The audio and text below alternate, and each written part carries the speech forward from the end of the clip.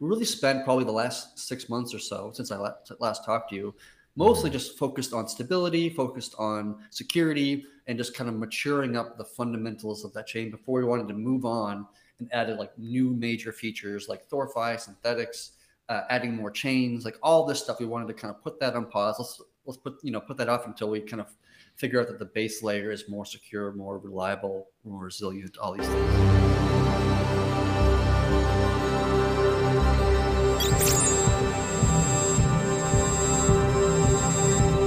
I live unbanked off of cryptocurrency, and I use Bitrefill extensively because it lets me pay with crypto at places that don't yet accept it directly. This one service, more than any other, helps me live on crypto, pay your prepaid phone bill, or buy gift cards to thousands of major retailers around the world, all with cryptocurrency, including for exact amounts so you don't have to buy more gift credit than you need for a specific purchase. You can use Bitrefill without an account, but if you get an account, you can earn rewards points, which translate to savings, and you can also hold a balance denominated in dollars or euros to protect yourself against market crashes. Go to bitrefill.com, click Create Account, and enter the referral code DCN, or follow the link in the description. So, hey everyone, I have once again the wonderful honor of speaking with the one and only Chad Bareford, newly, I guess, core dev of Thorchain. How's it going, man? How's it going? Good to be back. Yeah, good to have you back as well. It's crazy to think just how much has transpired in the last 6, 8, 9 months. I don't remember how long it's been since the last time we talked, but new year, new me. Might as well dive into stuff a little bit more. I Yeah. feel like Thorchain was much less on people's radar way back when, and now it's kind of a bigger thing, and still I think very under the radar, which is very bizarre to me. Yeah, you know what? It's funny. I don't have a good sense of like how on the radar or off the radar the project is, to be honest with you, because my head's just Hmm. down in code all day, and so I really don't keep put my head up much. But Hmm. like I always kind of thought it was more on the radar because we were doing something that nobody's ever done before. We're basically creating new technology that or innovation that's never existed before, and it completely changes the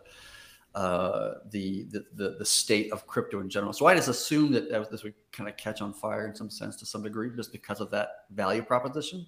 Hmm. But like when I did a couple of conferences not too long ago, and I was just kind of chatting with other speakers and whatever, and I was kind of surprised how like little people even knew what Thorchain was, like even Hmm. heard of it. And I was just like, oh, this is kind of interesting. This is kind of surprising to me. But you're right. It's quite actually under the radar. And even now, I still think it's under the radar. Like, I don't think it's really quite, people quite recognize what it is or what it does.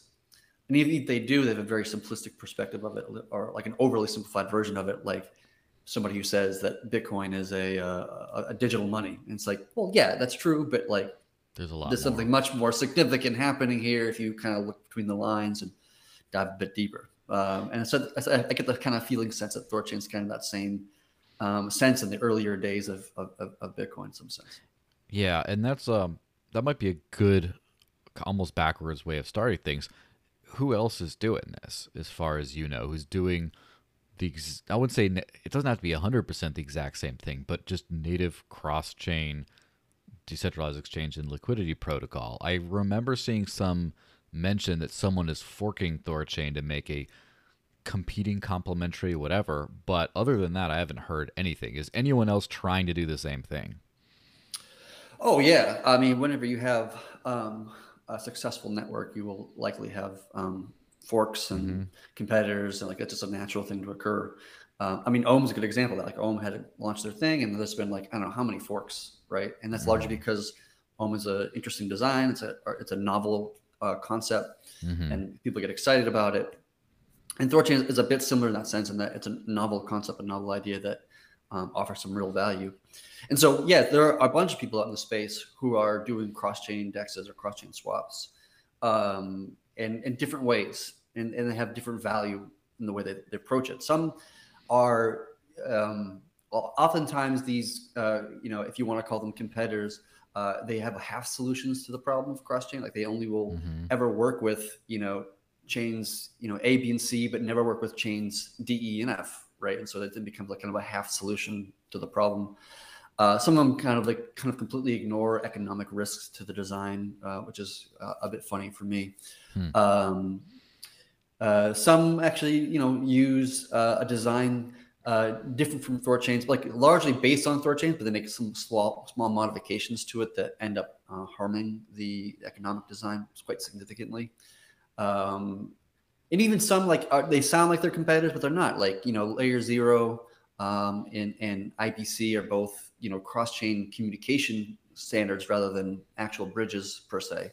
Mm-hmm. And so they're not quite competitors in any sense of that, at least from my viewpoint. And then we have like these forks.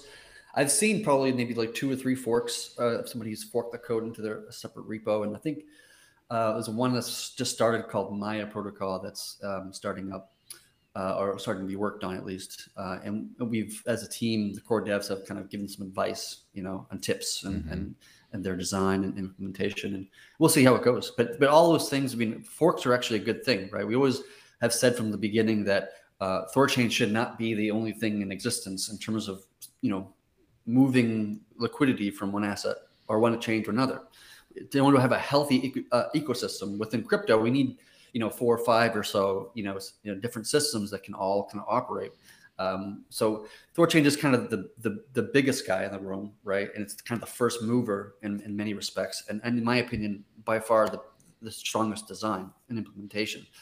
But I'm sure we're going to see other forks and competing concepts, and I encourage them to come along and to provide more value and more service to the greater crypto sphere. Yeah, and that's one reason why I would call myself like a DeFi dinosaur a little bit, because I've been in this space for like 8 years, but I didn't get DeFi until relatively soon. In fact, I didn't really get it fully until I found out about ThorChain, because all the other stuff just didn't make sense to me. It's like, okay, so I have a bunch of different assets. Why would I get Ethereum specifically, pay a bunch of fees, of course, that's a different subject, but then get some little token that still requires Ethereum to move around, and then put it on a thing where I swap it for a thing, and then get a wrapped asset of this thing on something else. And it just didn't, like, people were talking about DeFi as revolutionary. I just thought it was like some weird, dumb, gambly thing. But it wasn't until like with ThorChain, you could kind of do some of that stuff without the wrapping. And just like I should give a sort of a user experience flow example of doing DeFi on like on a non completely native cross chain deck. So I was using, I don't know if you're aware of Incognito, but it was another. I hope it's still going to be working for a while because it's still pretty interesting. But the user experience process of using that for me is you deposit a coin, you wait until you get this little wrapped asset that then you need some sort of the actual native token to provide as gas, even though it's a dust amount or whatever. And then you swap it for another wrapped version of that, and then maybe you can withdraw on the other end. And whenever I've swapped something with ThorChain, I hit swap, and I get the new thing. And that's just it. And just all that crap in between. No, not talking down, because there's a lot of interesting and like utility and other use cases behind the in-between stuff. But all that stuff in between is, I think, probably why people don't really get DeFi in general. I don't know if you'd kind of agree with that. Yeah. So like DeFi has tremendous potential behind it, but it also has whenever you have something that's innovative, you also you have like the innovators who are just idealistic and see what the value can be, and then you always have people who are like there for the opportunity, right? Like for the ability to see the number go up. Do you know what I mean by that? Like, there are a lot of people who just like buy and sell Bitcoin all day and trade and whatever, like between stable coins and Bitcoin, trying to play the market, and that's what they're interested in. They're just interested in increasing their net worth effectively, and they completely miss like the amazing revolution that Bitcoin fundamentally is, and they just completely ignore that component. That's like the thing of actual value, at least in my view. Of course. Like the actual revolution in like in human rights as I see it, and self-sovereignty and freedom that's granted to all peoples across the entire planet, no matter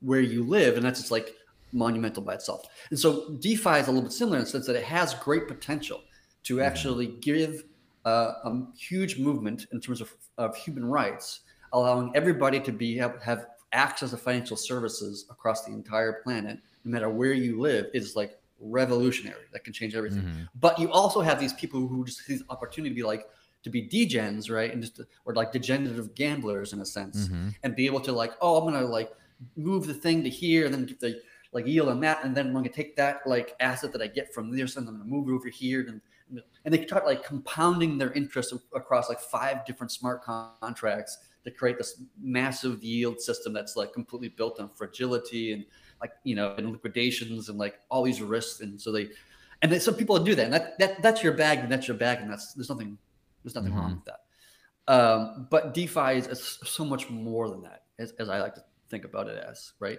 And I think what Thorchain's doing, to your point, what you were saying, to give your example, is that in the earlier days of DeFi, the only place you could really do it was Ethereum. And with that came limitations of what was possible. And then you had to do all these wrapped assets things, and the security of those wrapped assets are always highly questionable, whether, you know, it's a centralized bridge or decentralized bridge, or how decentralized that bridge is. And as long as you hold that wrapped asset, you're always exposed to the risk of the bridge underneath it.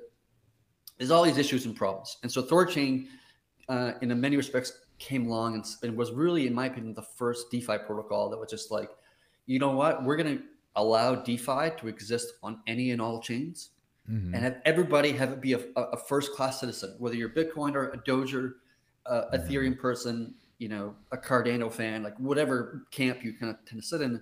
Everybody's a first-class citizen, and everybody has access to the same financial services, no matter where you're coming from. And that's how it really should be. Like the idea that I'm only going to provide services for like these people or these assets is kind of like a self-defeating concept. It's a nonsensical like limitation you're putting on yourself. It's like saying I'm going to build a company and I'm only going to sell it to the Japanese. Like I'm not going to sell my product to the Australians or to the Italians or whatever. It's just a bit silly and from a fundamental perspective. And so Thorchain's just like, we don't care who you are. We don't care what asset you're talking about. We're just going to provide the same exact services no matter where you are. And by doing so, like we're about to add Dogecoin in the very near future. And by doing so, we're adding DeFi to Doge, which is, in my opinion, like the biggest news event in Doge history ever since Doge was like created, you know, way back. Yeah, legitimately the biggest news event, maybe in terms of popularity, the second biggest after Elon noticed it, but that's a different spectrum. Elon's a planet himself, and a lot of things revolve around him in a sense. But like from a fundamental, like the fact that Elon backs Doge from a fundamentalist perspective doesn't really matter. Like it doesn't, like it just creates a perception of value, right?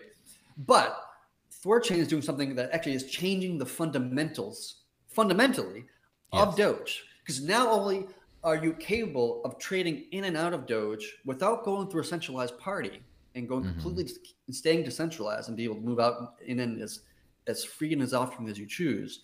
But you can also now earn Doge on your Doge, like layer one Doge, earn layer one Doge on your layer one Doge. Like that is a fundamental change in the actual ecosystem of the Doge like community. Right. That's a massive thing. And I hope the Doge community kind of like realizes. Right. Yeah. I mean, that's something that I've noticed.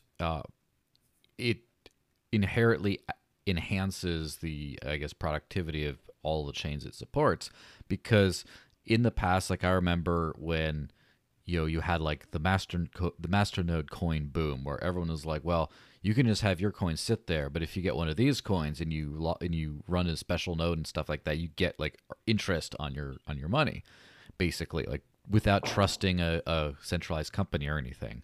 But that was limited to certain assets. But now it's like everything can kind of do that now. Just like, in the past, the altcoin boom, I guess, of 2017 or before, whenever, was more characterized by special feature coins. And in the future, or dare I say the present, it's more like it's available to everyone. And that's also a limitation that I think that people don't necessarily appreciate of all these different DeFi protocols on different chains where, okay, like you got Ethereum and then you got Pulse Chain. People are saying, oh, Pulse Chain is going to like do everything the Ethereum does, but like better, but and have all the same assets on it or something like that. And then you have like Binance Smart Chain doing their stuff.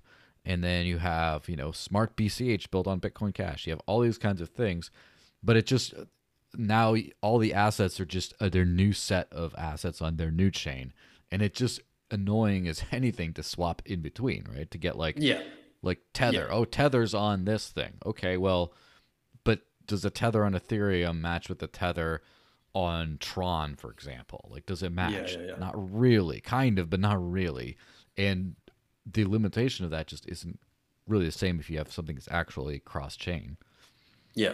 Yeah, absolutely. You have to remember that every one of these layer ones that pop up, like Binance Smart Chain, for example, you have to have what's the medium of transfer from one side to the other side. Now, between EVM to EVM, that's a relatively easy problem to solve. It's been around for quite a while because it abstract. You don't have to solve a deeper issue. It's just easier to build, and we've seen a bunch of these bridges already exist because that's the low hanging fruit to solve.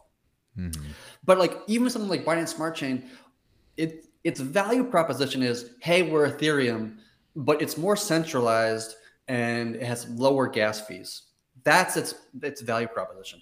There's nothing fundamental about that, right? It doesn't do anything more than what Ethereum already does. It just says we're just a cheaper version. And now the Sphere has said that that's valuable because a lot of shrimps can't use Ethereum because it's like $300 to do it, transactions sometimes, right? Like I can't use Ethereum. I have so much random Ethan tokens locked up that if I touch them, they just explode from in value. They would just lose a lot of their, their value to some degree, right? In some sense. But we have to get away from the idea. In 2017 was full lesson. We still see some projects today that are so focused on like glory stats, right? Like, oh, we can do 10,000 transactions per second. Like it's as if like that is meaningful. Like to my opinion, it's not. Like Bitcoin Cash said that, oh, we can do more transactions per second than Bitcoin. Therefore, we're better than Bitcoin. Therefore, we are more valuable than Bitcoin. No, that's not quite how it actually works. It's not that, it's glory stats don't get you as far as you think it does. And so what you really want to look for in layer ones, in my opinion, is what are they doing that is actually a value proposition? And if their value proposition is like, we can do what you can already do just a little bit faster, I'm a little bit skeptical about what the value proposition actually is there, Yeah, that's for sure. Well, while we're talking about all this cool stuff that is enabled by Thorchain, and obviously the fact that it kind of stands almost alone in that no one else is really doing anything similar, that of course includes a lot of growing pains and bumps along the road in the well-dubbed Chaos Net. And so last year there was a certain amount of chaos on the Chaos Net. Would you mind giving just like a brief rundown of sort of some of the mayhem that happened last year? Yeah, sure. So the short of it is that the network was exploited a couple times. In total, it took, I think the black hats or white hats, however you want to define them, took, I think it was like around $15 million or so. All of it from Ethereum-based exploits and how Ethereum is Solidity is a very, relatively speaking, very easy thing to manipulate with smart contracting. So people found some issues and they used those issues to extract funds. Now the network was in, as you said, Chaos Net, so it's limited the on purpose how much TVL could be in the network. So the amount of funds available to steal was relatively small, right? Like we've seen, other projects like Compound and Poly and Badger and all these things like are well over $100 million in assets, taken. So that was like the rough of it. And so once that happened, the community kind of said, let's slow down. Let's kind of take a step back. Let's kind of reevaluate things, make sure we're all on a good path here, right? And so the network was paused by the community. They chose to do so. And then we did multiple audits. I mean, I lost track of how many. And it was 2 externals. I don't know how many internals. A bunch of researchers did some unofficial ones as well. There's a complete change in terms of like the security. We added an entire new team on the Thorchain project called Thorsec that is 100% dedicated to reviewing every PR, every code change, and Mm-hmm. basically trying to attack it 24/7, more or less. We had a new like security functionality, like new blanketed protections on the network. So Mm-hmm. even if somebody were to find an exploit now, it would be hard to extrapolate funds. All that kind of stuff. Like a whole series of things happen. So we really spent probably the last 6 months or so since I last talked to you, mostly Mm-hmm. just focused on stability, focused on security, and just kind of maturing up the fundamentals of that chain before we wanted to move on and added like new major features like ThorFi, synthetics, adding more chains, like all this stuff. We wanted to kind of put that on pause. Let's put that off until we kind of figure out that the base layer is more secure, more reliable, more resilient, all these things. So that's basically what we've been doing for a long period of time. And we've hired in a whole series of individuals, external teams, internal teams, all sorts of things just to ensure that that is as buttoned up and as tight as humanly possible. Yeah, and so first off, how were the results of that? Are they to your satisfaction? And the next thing is these sort of exploit. I mean, again, just going from the smack talk you hear around. Is this just a natural thing that has to happen as a new protocol grows, or were there maybe some corners cut in how quickly things were pushed to release? Um, okay, so the first part of your question was, Yes. am I as Are you satisfied? satisfied Uh, today, or as yeah, satisfied as one could reasonably be in such a rapidly evolving landscape? yes. So when we approached this problem months ago, we made a Mm-hmm. list of every reasonable thing we can think of to implement or to change or to whether that be code, whether that be policy, whether that be something else. Like we just made a whole series of things. We made an official bug bounty program. We had a bug bounty program before, but we just didn't make it like official program. And so Yeah. like we did a whole series of things, everything we could reasonably think of, and we implemented every single one of those things. And it took a very long period of time to do that. It's a lot of coaching. There's a lot of pulling in a bunch of teams. I supported some of these audit teams to make sure Mm-hmm. they have all their answers, the questions answered, all that kind of stuff. So yeah, before we actually start things up again, we want to make sure we felt good about the state of things. Right now, that being said, it doesn't matter how many audits you do. It doesn't matter what changes you make. It doesn't matter what you do. You will never know if there are more exploits or not. Right? Mm-hmm. Like Of there's course. not there's no mechanism, there's no way you could ever realize because it's a known unknown. You know that you don't know it, right? And so we could have exploits 10 years from now, right? Or any chain for that matter. It doesn't matter. Like any project can have like Comp, right, had an exploit. It was like 5-6 years after it was launched where it had $130 million of Comp tokens, right? And that's not. I'm not saying that as like a dig at Comp. Comp's a great project with a smart team behind it, right? Like I'm not saying that at all. Mm-hmm. It's just the natural thing of software, right? Of So course. in the beginning, it always starts off when it's the most immature, right, and the Mm-hmm. most and not as hardened. And as time goes on, you find bugs and you find issues, you fix them, and you patch them as you go along. Now, for a good software, for a good code base, what you will naturally find is that the further down the line you go, the Mm-hmm. timeline, you will find that the bugs that you're finding are increasingly less significant in terms of like their impact. They're going to become more rare, and the scenario of which they are triggered will become increasingly more edge case or more kind of Mm-hmm. weird situations, right? And that's exactly what we've been observing in Thorchain's case in general. So we are definitely in a very stronger point at this point from a security perspective. Absolutely. Is the chain more reliable? Absolutely. That is like a hands down. There's no hesitation on that. But I will never say, you will never catch me saying that we are bug free, we are exploit free. There'll never be a case where that happens. Even Bitcoin had an infinite mint bug like 10 years after it was like launched, right? Yeah. Like, and that has 800 contributors, over a long period of time, right? Like, Mm-hmm. you will never be in that state. Bitcoin will never be in that state. No asset, no chain, no nothing will ever be Mm-hmm. like that. So we have to think about it in those terms, not think about it as like, okay, now it's secure. We did an audit, so it's fine now. Like you can't have that mentality. It's a very wrong Yeah. mentality. That being said, you can't have a mentality where it's like, all right, this is reasonably secure enough that you're willing to consider it to be like as a mainnet ready, which sort of brings me to mainnet. So Yeah. mainnet in most, I guess, crypto projects means you're dealing with real money, which ChaosNet his while not mainnet has kind of been a mainnet under those conditions.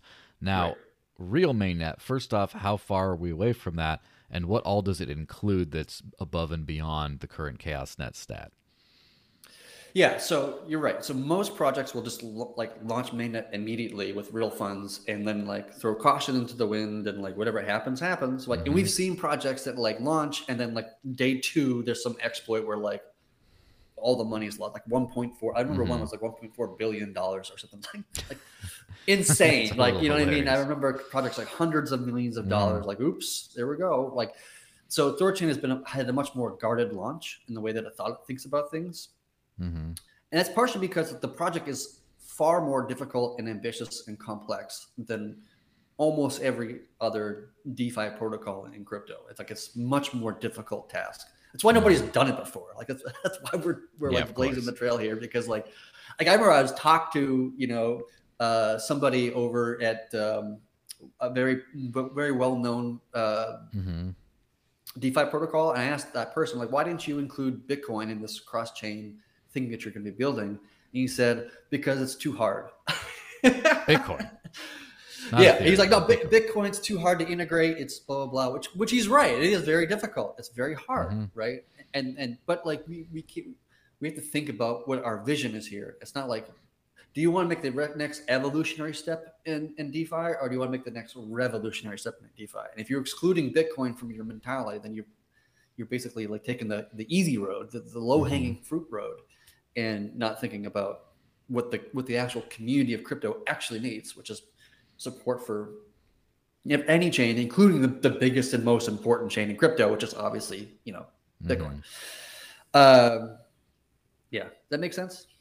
Yeah, definitely. So where are we as far as like how far are we to mainnet and what new stuff does it have?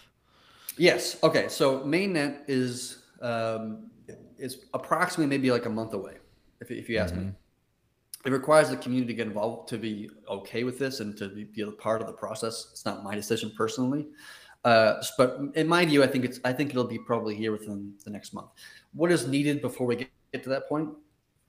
Um, we wanted to add a few more chains, so we'll probably see Doge added, Terra added, and possibly Atom Mm-hmm. or the Gaia chain. We want to remove the caps on the system Mm-hmm. so that you can add liquidity all day long if you really wanted to. And then we also wanted to make sure that the reserve has the full amount of funds. Right now, it's like I think it's half of the amount that it should have, right? And so over time, we wanted to increase that until we get to that mainnet status. I think those are the three things that I think off the top of my head. I might be missing one or two, but those are the ones I can remember right now. Yeah. So basically, the reserve, you want to completely eliminate the caps, and then you want to have add a couple extra chains to the mix. Regarding, Yeah, just to yeah. prove that we can add chains to a live system, right? A live network. Mm-hmm. So to show that it's ready to go ahead and start, open the floodgates in a matter of speaking and start just adding chains, I don't know, left Yeah. and right. And so then after that, as far as adding new shades, it is much more of a floodgate situation, right? Where you might possibly have like a dozen new ones at a time or something like that. Well, we probably wouldn't do a dozen at a time. We probably like each churn, which happens every 3 days, we might add one chain. That's probably the Yeah. fastest you could theoretically go. You probably wouldn't want to go any faster than that, but that's really fast. Like that's a crazy fast pace right there. We're probably more likely to see like one every 2 weeks or one every month or so because it takes time to build that chain client and validate it and deploy it to StageNet, get Xchain JS, which is a JavaScript library to support it as well, get it into the smoke test, get it into like there's a lot of work around every chain. And so it's Mm-hmm. not like something you can just bust out in an hour. And so we'll probably see it once every 2 weeks, maybe once every month or so. We'll get a new chain added. But like the funny thing is that we only have 5 chains that are supported today, which is Bitcoin, Ethereum, Bitcoin Cash, Litecoin, and BNB. Mm-hmm. And of those 5 chains, that's like 90 something percent of the total liquidity of crypto. Like you're already supporting, the vast majority of Yeah. the crypto sphere. And so every chain that you add is going to have, a diminishing returns effect to it. And so like, we're going to go from 92 to 93 and then, or whatever the numbers are, right? And then at some point after you get to like maybe 15 chains or 20 chain, whatever the number is, like every chain you add after that point is going to offer very little value to the actual network itself, right? So we're not going to be adding like every chain underneath the sun. We're probably only going to add like maybe 15 or 20 chains, to be honest with you, the ones that actually have economic value, you know, decent trade volume that actually would provide value to the network as a whole. And that will probably won't be, you know, more than 15 or 20, in my opinion. But it's not up to me to decide these things. Again, it's up to the community to decide how many chains we want to add and which chains these things will be. I mean, I have no idea personally. I'm just kind of going up what the community tells us what they want to add. Yeah, interesting. So, and what is the community mechanism for this? And it's always one of those like the ultimate questions in decentralized governance is what constitutes a community, what constitutes community input and stuff like that. So is it just you see demand from people? Is it node operators, like a percentage of node operators start talking about this? Is it you see different parts of like crypto communities stepping forward and building their own integration, getting liquidity and stuff like that? And then after that, who makes the ultimate decision on these kinds of things? Yeah, in the end, it's going to be the node operators. They're the ones that actually run the software, right, of the network and get to choose what changes are made or not made. And they all go through their own, as a voting process, they basically go through to adopt changes or to not adopt changes. And so they are the ones that decide what chains get added and potentially removed in some cases and all that kind of stuff. Yeah. Yeah, so we also have a lot of I've heard the term synths thrown around, and I've heard the term Thorfi thrown around. And so do you want to just talk about what those things are, and then also a possible realistic timeline for deployment? Yeah, sure. So synthetics is the idea that because Thorchain has these pools, these liquidity pools for every asset in the network, be Bitcoin, Ethereum, or Tether, or Doge, or whatever, it always knows the value of or the price of any of those particular assets at any given time. And so that for that reason, it's capable of minting an asset that is backed by the pool itself. So if you mint a synthetic Bitcoin, for example, on the Thorchain network, it's backed by the pool of Bitcoin, which is comprised of, you know, Bitcoin and Rune. So it's basically collateralized by 50% Bitcoin and 50% Rune. And so once you have this kind of local asset, native asset to Thorchain that represents the purchasing power of a Bitcoin or an Ether, you can then use that asset for all sorts of different things, right? And that's going to be like the gateway into what we call ThorFi, for example. So one of the concepts of ThorFi is what we call Thor Savings, which is kind of like an interest account, right? Where you can have single asset exposure to a fixed rate income of whatever asset if you choose. So you can go ahead and take some Bitcoin, send it into the network, and then earn, you know, fixed rate 5%, 10%, 20%, depending on what the network's economics push are. And you can earn Bitcoin on your Bitcoin without taking on the economic or the coin movements of Rune, right? You're only ever exposed to the price movements of Bitcoin, and then you're earning more Bitcoin on your Bitcoin. That's a pretty cool thing, a very significant thing. You're always increasing the quantity of Bitcoin that you have rather than decreasing. And even like there's no impermanent loss, for example, that you can be experiencing. And how is that handled? How do you manage to take away the fluctuation risk of Rune, even if it's based on the, like, for example, let's say you do a Bitcoin, it would be based on the Bitcoin pool, which is half Bitcoin and half Rune, right? And so if it is, then how if the pool fluctuates on the one side, how do you stop the actual synth from fluctuating? Yeah, so basically what happens is the collateral, like all the synths together of the Bitcoin pool is worth X amount, some amount, whatever that dollar figure is, right? And the network kind of carves out of the ownership of that pool whatever amount of units of ownership of that pool to be equal to the value of all those synthetic Bitcoins that exist on the network. So Mm-hmm. as Bitcoin price goes up or down, or Rune's price goes up and down, the number of units of ownership of that pool increase or decrease depending upon whatever direction needs to happen in order for it. So the LPs of that pool take on that risk, and it basically puts them into a leveraged position, so to speak, Mm-hmm. right? So if the price of Bitcoin goes up relative to Rune, right, they have a leveraged position in a downward angle, right? And the price of Rune goes up relative to Bitcoin, they have a leveraged position on the upward angle, right? So it's like they're taking on, they're LPing into a pool with a little bit of leverage thrown on top of it. So they'll earn more income or they'll lose more depending upon how that pool operates. Now, even if they lose more and they get into the red or whatever, that doesn't actually matter because the network has impermanent loss protection. So if you do experience a situation where you're at a loss from where you started, after 100 days, the network will say, you know what, we'll go ahead and front you and we'll give you some extra value so that when you pull out your Bitcoin, you will, won't take that loss. The network will take the loss for you. And the reason why the network can do that is because we've done the math and the slip-based model, along with other things, make it so profitable to provide liquidity into Thorchain that the number of people, the number of capital that has impermanent loss after 100 days is like, it's very, very small. And so it doesn't really matter in the context of the network at all. So, so even that leverage, you take on that leverage position, even if you get leveraged down, the network still takes on that risk for you. But if you get leveraged up, then you take all of that back with take it all back home. So from the, I guess, the technical standpoint, someone deposits Bitcoin into a pool, then the pool mints a token or whatever, tokenized representation that is in this person's possession, then that compounds with interest or whatever according to, the agreement of whatever they did.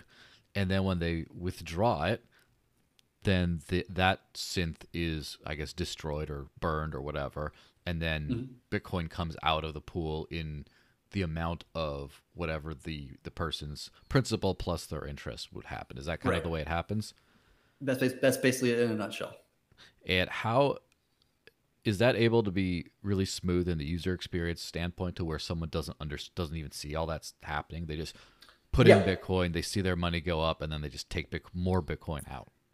Yeah. It's only a single action to do one or a single action to do the other, right? So you send Bitcoin in and then you ask for it back. And everything else is just abstracted away for you. It all happens, all that complicated stuff about synthetics and blah, blah, blah, and units and these things. That's all done autonomously in the back end. You don't have to, it's like driving a car. You don't need to know how a car engine works. You just need to know how to use the steering wheel, right? More or less, right? It's conceptually the same. All you need to know is how to send in funds and ask for them back. That's the steering wheel part of it. All the complexity, the math, blah, blah, blah, all that stuff is done on the back end. That's the engine of that car, so to speak. And you don't need to have an understanding of how that functions. You can if you want. You want to read about it. There's documentation. You can read all about it. But all you need to know is how to send in funds and how to ask for them back. Yeah. And so from the standpoint of a liquidity provider, if you are providing liquidity so comparing let's just say a Bitcoin liquidity provider with a Bitcoin synth owner, I guess, the liquidity provider takes on the risk but potential reward of the fluctuations of the price of Rune in 50% as well as Bitcoin. And I'd assume that because it's riskier because of that I would get a higher rate providing liquidity than I would, obviously not all time, but I would tend to get a higher returns providing liquidity than just getting a synth. Is that kind of the way it would work? Yeah. So when somebody mints a synth by contributing value into the pool, like the Bitcoin pool, for example, that you're contributing value to the pool, but you're not getting any interest from that, right? Any swaps that happen and interest that's made in the pool don't go to you. You're a synth holder. You're not an LP. You're a synth holder. And so any value that you would have gotten by contributing that value to the pool, you're basically saying, I don't want that. I'm going to give it to the LPs, right? And so that's why it's like a leveraged position, because I'm contributing to the total value of the pool, but I'm not asking for any returns. I'm just asking Mm-hmm. for stability, right? In a Mm-hmm. sense. And so that's why you, as an LP, you like synthetics, because people are contributing value to the pool, and that any swaps that they would have been getting, they're not getting. You're getting it instead. Mm-hmm. Yeah, and so basically, you've just negotiated a flat rate rather than an actual share in the earnings of the pool. Yes. Yeah, you're dismissing your earnings of the pool for the interest of maintaining the value of the assets you put into it effectively.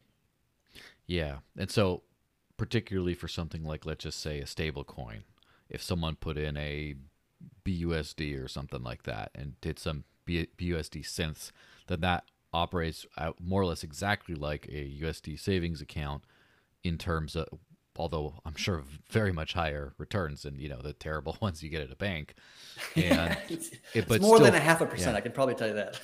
yes, but it's just still stable. You don't have ups and downs of price. Just it's still pegged to the, I would say, downward stability of the U.S. dollar, but that's a different subject. You're Yeah. pegged to that, and then you're getting interest on top of that, and at a very Right. predictable rate. Yeah.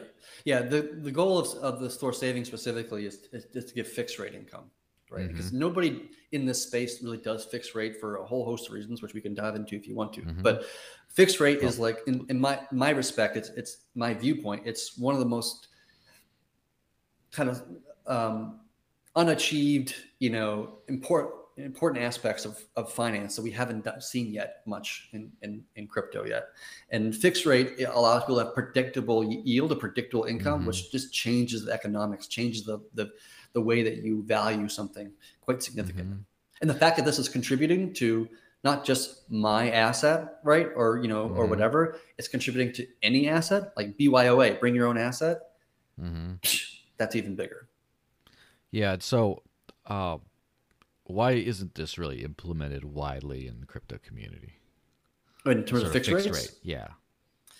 well, fixed rates often used as a mechanism to be able to put kind of guardrails on the Mm-hmm. economics of a system. So, in something like in Aave, for example, or Comp, whatever, their interest rate is relative to the amount of the asset that they have in the system. So someone might deposit a bunch of ETH, for example, and then they start loaning out that ETH to people. And as the quantity of ETH in the system gets lower or higher, that will change the economics to either call back more ETH because the interest rates become so high, or people won't take out new loans or whatever, or vice versa, Mm-hmm. right? In Thorchain's case, we think we can do it because not only does the network produce enough yield on its own to be able to supply even like a 10% fixed rate or something like this, we think we can do it in a way where we take the savings people and we pin them against the lending people. Mm-hmm. And so that the interest that they make, that the savings people make, it comes from the interest that is produced, like the income that's produced from lending out the asset. It's Mm-hmm. somewhat similar how a bank functions to some degree without the quantitative easing bullshit. Of course. Um, so by pinning these two against each other, you actually create stability, right? Mm-hmm. We have a protocol and liquidity idea that's something similar to Ohm in the sense that will be a stabilizing factor on top of that, just to add more stability in that scenario. But we can pin these things in a way that we can produce fixed rate income, which I think would be a game changer in the space significantly. Yeah, that's for sure. What other things are planned on being part of this whole ThorFi element? So Thor savings is the first one. Lending is the second one. Um, we haven't like publicly discussed quite the design yet. We're still kind of thinking on it, and we're going to be Mm-hmm. surfacing it with the community in the next, hopefully week or two or so. Right now, it's being floated with big investors like Delphi, Multicoin, and this stuff to get their feedback to make sure we're not, missing anything or didn't think of X, Y, or Z or Mm-hmm. whatever. Because the implementation of this lending protocol is very different from everything else we've seen in the space, and it does things that nobody does or thought was even possible. For example, one of the things we're thinking about is that the collateralization is not going to be like 150% or 200% like you see on like MakerDAO or something like this. It would be 100% the swap value of the asset that your collateral is, right? And people think that's not possible because of X, Y, and blah, blah, blah. But in our case, the way that it's designed, it actually is feasible. We can get to that probably another time, another review, once we float the actual document out to the community so they can see it first before I talk about too much detail here. But there's a lot of things about that design. It's very different. Even no liquidations is actually one of the things that is being discussed. So you can't get liquidated. Is another kind of concept that people think is not possible, but it is. I think it is, at least. How might something like that be possible? I'm kind of hesitant to go into quite the details at this time, just because I want the community to see the full document in its full context. Yeah. But the short of it is that if the collateral is yield bearing, like LP units, right, that it always will, on the long term, it'll always become solvent because it's always generating yield, and the yield that it's generating is increasing over time because it's getting yield on the yield, right, on the compounding in that sense. And so the network can take that stance of being like a long-term investor because it's the network, right? You can look at a 100-year, timeline if it really wants to. It doesn't really matter. It doesn't have to in this case, But even if an asset performs extremely well over a long period, like the network should be able to handle it, no problem. So people can look at the details of how that implemented and the doc that's going to be released in the next week or two. But it's pretty interesting. Yeah. So I guess under something like that, you wouldn't let someone who's insolvent then get their collateral back then, right? You'd have to hold on to it until it was either solvent, or they'd have to deposit some more in there to make sure everything worked. Yeah. So what they would do in that case is if they wanted to get their collateral back, they had to give back the asset that they were lent out, right? If they wanted to like close it down early.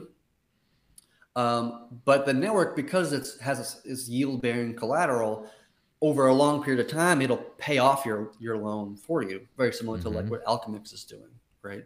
And so you don't even in most cases, you won't even need to pay back the original loan that you took out, right? You just won't have access to your collateral. And then once the loan is paid back with all the interest that's made from that collateral, you'll get your collateral back, right? And then you can sell it, or you can take out another loan, or like whatever you want to do with it. Yeah, that's some pretty interesting stuff. Obviously, it's cutting edge as far as the crypto space is concerned, but the entire lending sector of crypto is very different from the lending sector of the fiat world, which it's funny because in the fiat world, you get loans based on, I guess, credit rating. Based on a lot of times it's like nothing, kind of like your personhood as a human being, and they're willing to take a gamble based on it because, the government has ways of cracking down on you if you, do some things. I'm sure there's a lot of risk calculated and things like that. And if you don't, there are no people on the blockchain, right? It's just, balances and stuff like that. And so that's why collateralized loans, take place. But then I'm thinking like, okay, well, what if I wanted to buy a house and I want to take out a loan? Do I have enough? I basically would have to have like enough money today to like buy the house free and clear, but I'm not just selling all my crypto for that. I have to do that. And then there's the sort of panic attack every time like the price of like the underlying network, like say Ethereum, dips too low, and I'm like, oh no, I'm about to get liquidated. But that kind of, it's kind of like bringing it back into a more, I guess, modern context, even though it still doesn't work on the same, I guess I would say, old and failed system of like the fiat lending world.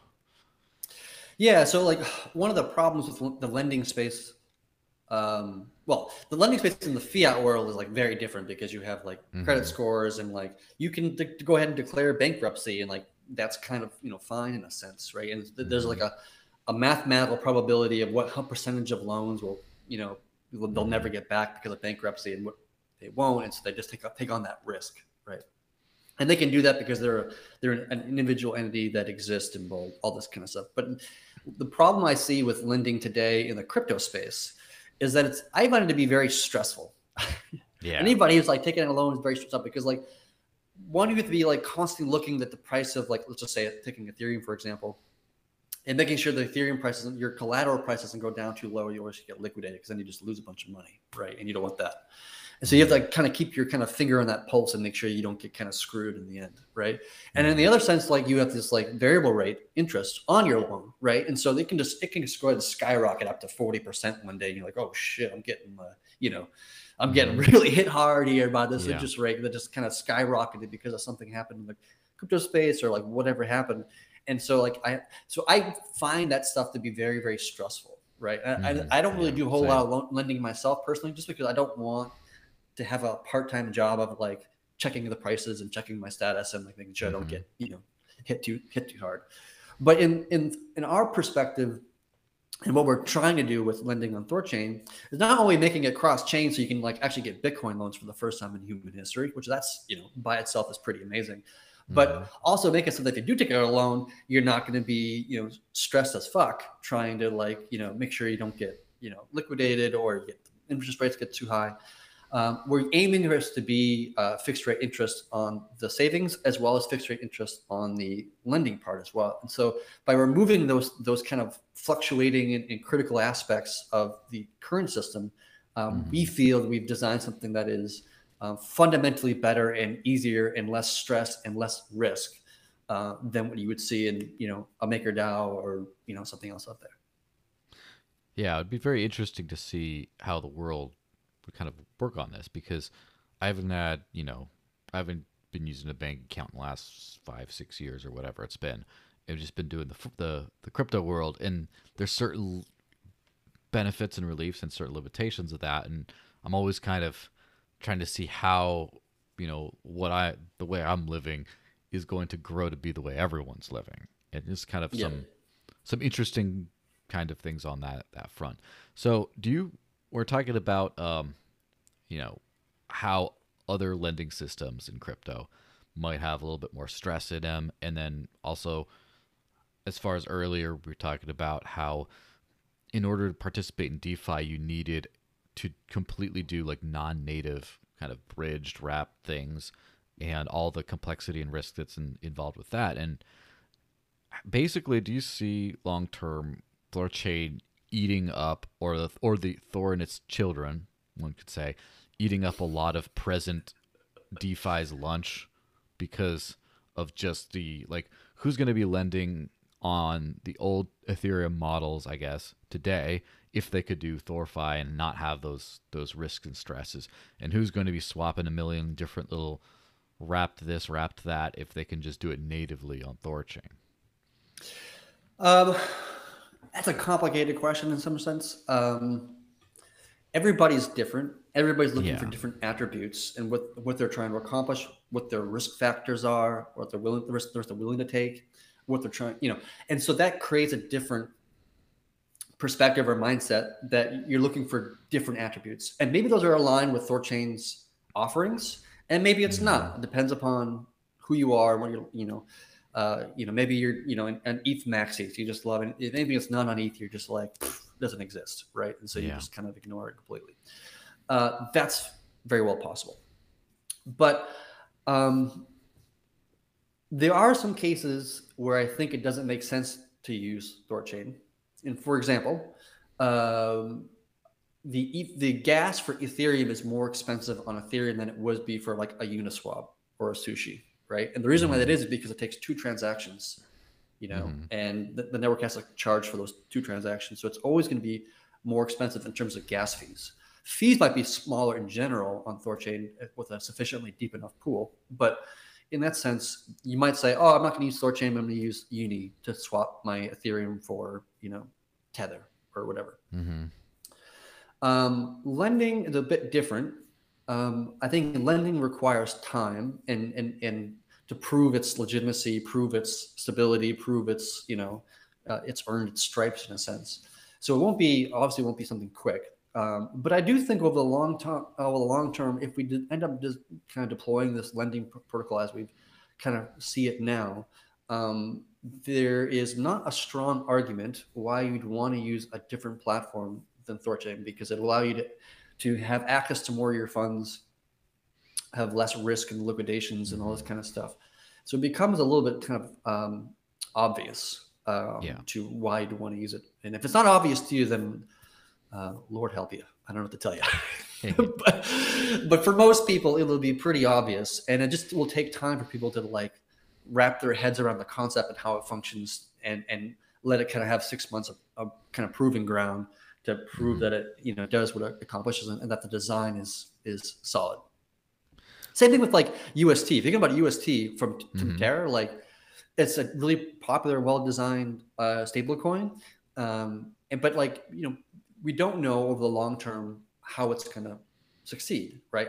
I'm bullish on UST personally. I think it's a great design and all these things, but we have to see it go through a bear market, a bull market, and everything in between to know that its algorithmic approach to its pin to the dollar is going to be is going to work. And the only way you're going to know that, you can talk all day and draw on the whiteboard and come up with all these different kind of like reports saying that it'll always be stable.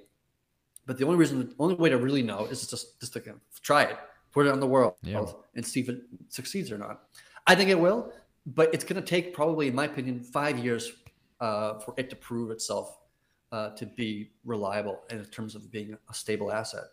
And so I think lending on Thorchain's case will be something somewhat similar, and that it's going to take time to prove that its design isn't fundamentally flawed in some fashion or form. Yeah, that's for sure. Now, a couple last things. First, scaling and privacy. So first, for scaling, what's the word of the day with DeFi? Because pretty much, I wouldn't say everything, but the vast majority of non-Ethereum DeFi success is based on Ethereum's inability to scale to meet market demand at the present time. I mean, I'm sure there's a lot of other DeFi things for other purposes out there. There will always be a proliferation thereof, but it seems like Ethereum hasn't scaled terribly well. Just the fact that I can't move most of my stuff. Maybe I'm a little salty personally, but whatever. It's so. What can you see as scaling? Do you see scaling as being a problem or an issue to solve in the future of Thorchain? Okay, well, so the problem of scalability is never solved. Like it's always a can that you kick down the road.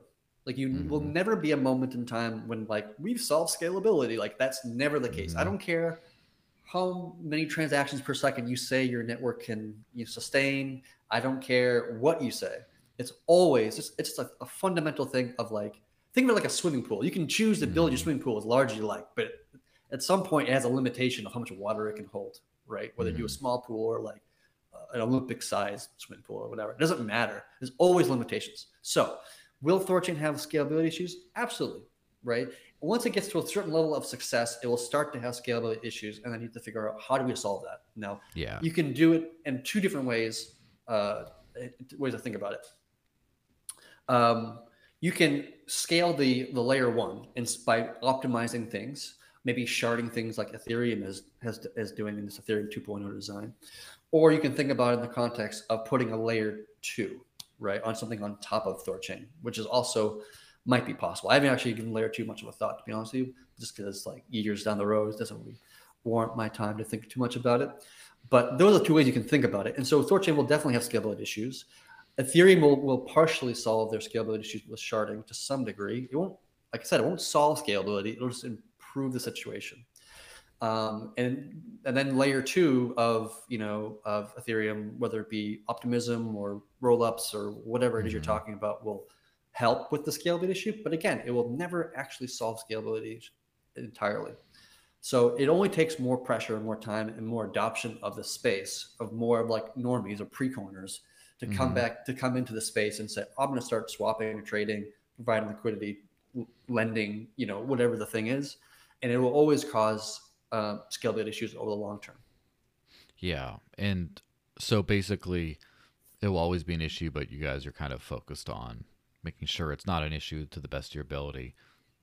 That's kind of like TLDR.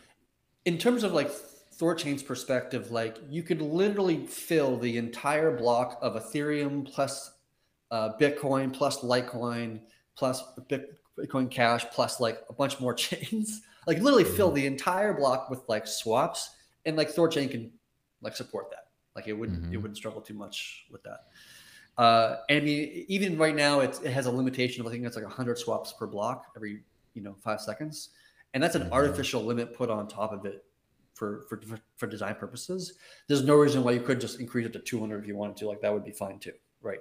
So Hmm. like I don't think we're going to hit scalability issues anytime in the near future.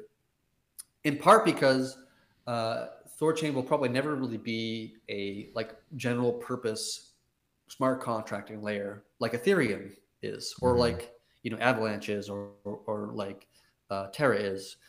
Its design is not trying to replicate what I see as the mistake of Ethereum of trying to be the one all be all, like this is the end of crypt, like other chains thing that will solve all problems. Hmm. No, that won't work for any technology ever in the history of the world. So it won't work here either. And so the block space of Thorchain will always be fixated on doing what it does best, which is anything around its liquidity pools. It's not trying to do derivative trading or like options or like derivative other forms of like crazy trading. There are other people who can do that space, and what they can do is they can just borrow from Thorchain's synthetics, and beam a synthetic Bitcoin Hmm. via IBC from Thorchain over to Injective, for example, and do derivatives trading over there, right? And that's the way that you scale like DeFi in general. Is you have each application be its own like chain, and that way it can scale much better, much faster, rather than having all the applications of the world be on one layer one, which is what Ethereum's trying to do, which is Hmm. why Ethereum is like so absurdly expensive now to do transactions and all this kind of stuff, which is highly problematic. And like I mind you that like crypto in general, Ethereum is like not adopted yet. Like it's still a Yeah. minority thing. Like it hasn't the world hasn't like got onto Ethereum yet, and it's already a big issue, right? Yeah. And I know an ETH person here would argue with me about layer two and like ETH 2.0 and like all these things, and those are valid arguments to be had. But Hmm. even with those things, like it's still not ready, right? Neither is like Solana or Terra or Avalanche or any of these other guys. Like any of these guys would collapse under like if the world actually adopted crypto at this Hmm. time, right? When the infrastructure of crypto is not ready for the world yet. Like everyone's always talking about, oh, how do I make crypto more easy to use so get more people Mass into it? It's like, adoption. yeah, but like we're not even Hmm. ready for them yet. we Yeah, have of course. our technologically we're just not ready for the world to adopt even Bitcoin or Ethereum or any of these things. It's just like we need to work on scalability and before we get to the usability of like how do I secure Hmm. my wallet and make it easy to use and all these things. We're not even there yet. You're 8 steps ahead. We have to solve more immediate issues.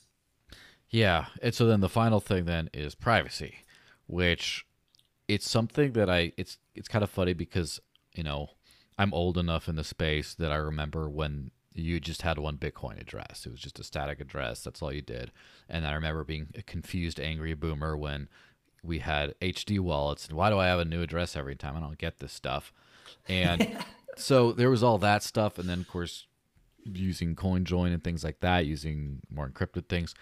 It seems like in the ETH and DeFi sort of world, almost that privacy is taken a step backwards beyond that. So like most of these ETH type chains have, you know, a static address. They don't do UTXOs. And when it's just sending back and forth between like, oh, I sent you money, how much you have in this wallet, like that's enough of a problem. But then when you start seeing like when you have financial systems, not just sending some money here and there, when you have financial systems run on this stuff, and it's all super transparent, I would say, right? So like if I want to, LP for Thorchain, I send to to a certain address. It goes into a pool and stuff, and then it should be relatively trivial for someone who's, I guess, malicious, wants to just see how much I have, and then find if I'm worth doxing my address and attacking my house or whatever over. It seems like it's relatively easy to figure all that stuff out. So Yeah.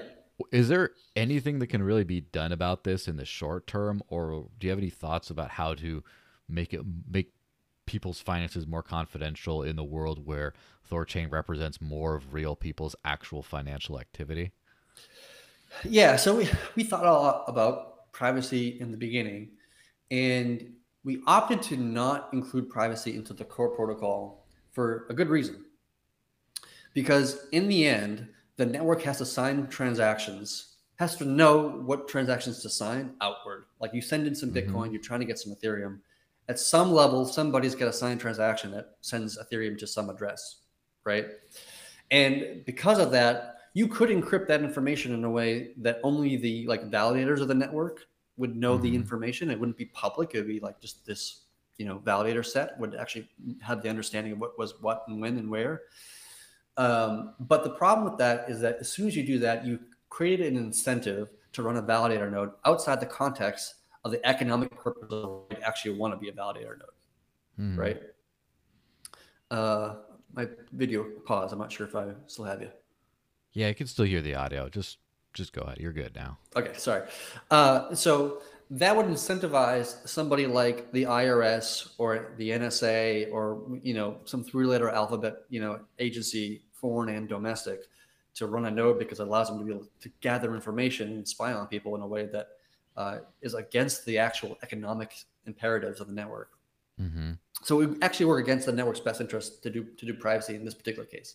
So instead of actually doing privacy on the core protocol of Thorchain, our kind of thinking was that we will integrate with privacy chains and Mm-hmm. have them be the way. So you pull on the power of privacy, whether it be Monero or Mm-hmm. Zcash or what have you, in utilizing their implementation of privacy to give you privacy if you choose to have it. Mm. Yeah, so basically what you do is you have to make sure all your, T's are crossed and your I's are dotted on your personal transaction level so that by the time you go to make a swap, for example, everything is already churned, encrypted, whatever the deal is, so that if people see, oh, this much was made for this much of a swap, the amount of data it's not really super useful to anyone trying to track you because you've already made yourself very hard to track, and so this extra data doesn't really correlate to you and your stash as a person as long as you practice good privacy on the way in and then on the way out. Yeah. So one way you could approach this is you have like a private Bitcoin wallet and a public Bitcoin wallet, right? Mm-hmm. And so if you want to move funds into your private Bitcoin wallet, you can swap your Bitcoin to like, let's just say Zcash, for example. And now you Mm-hmm. hold it in some sort of Zcash wallet address. And then you swap it from Zcash into your private Bitcoin wallet. And so that little kind of hop, you won't be able to understand from the outside that those two things are correlated or connected in any sense, especially if you swap in a smart way. And so then when you want to move funds out, you just kind of do the reverse, swap into your Zcash or the Monero address, and then swap to your public Bitcoin address. So you're only exposed to the Monero or whatever for a relatively short period of time, and then you move to Bitcoin, and then you give your friend some Sats for buying dinner the other night or something like this.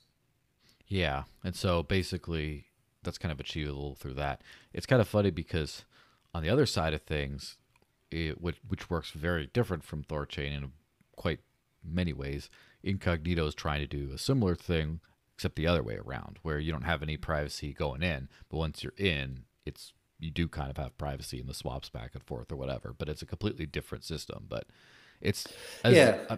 I'm sure And you the secret mentioned, it's network a is also doing something similar to that too. If you look into the secret mm-hmm, network and other Cosmos, mm-hmm, they do kind of like encrypted smart contracts, I think.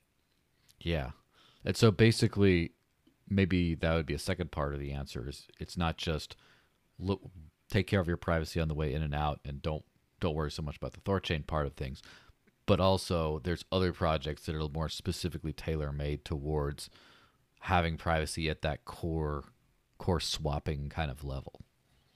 Yeah, another way to think about it is that like third chain's not trying to solve every problem or do everything perfectly. That's just a little Mm-hmm. bit too crazy in a sense.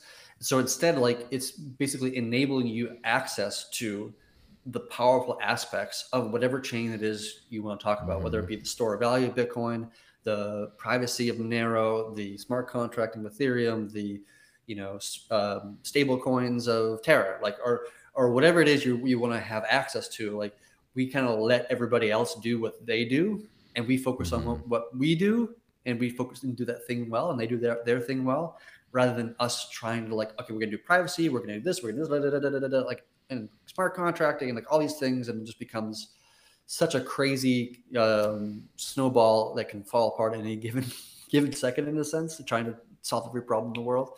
And so we recognize that we see a multi-chain future, and we see the value that each chain individually proposes, and we want to just enable you to have access to the value of whatever chain it is that you want to access to. So we don't think about privacy too much in terms of the core protocol. You want privacy, use something that is specifically designed for that and does a lot better job of it than we probably could.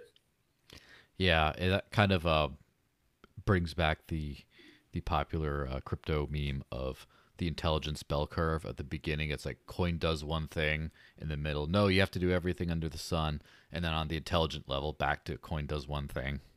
Not necessarily one thing, but it focuses on what it's good for, and then other chains focus on what they're good for. And I guess that in and of itself strengthens the value proposition of THORChain, because when you want a different project to do a different thing really well, it's easy to hop between one and the other.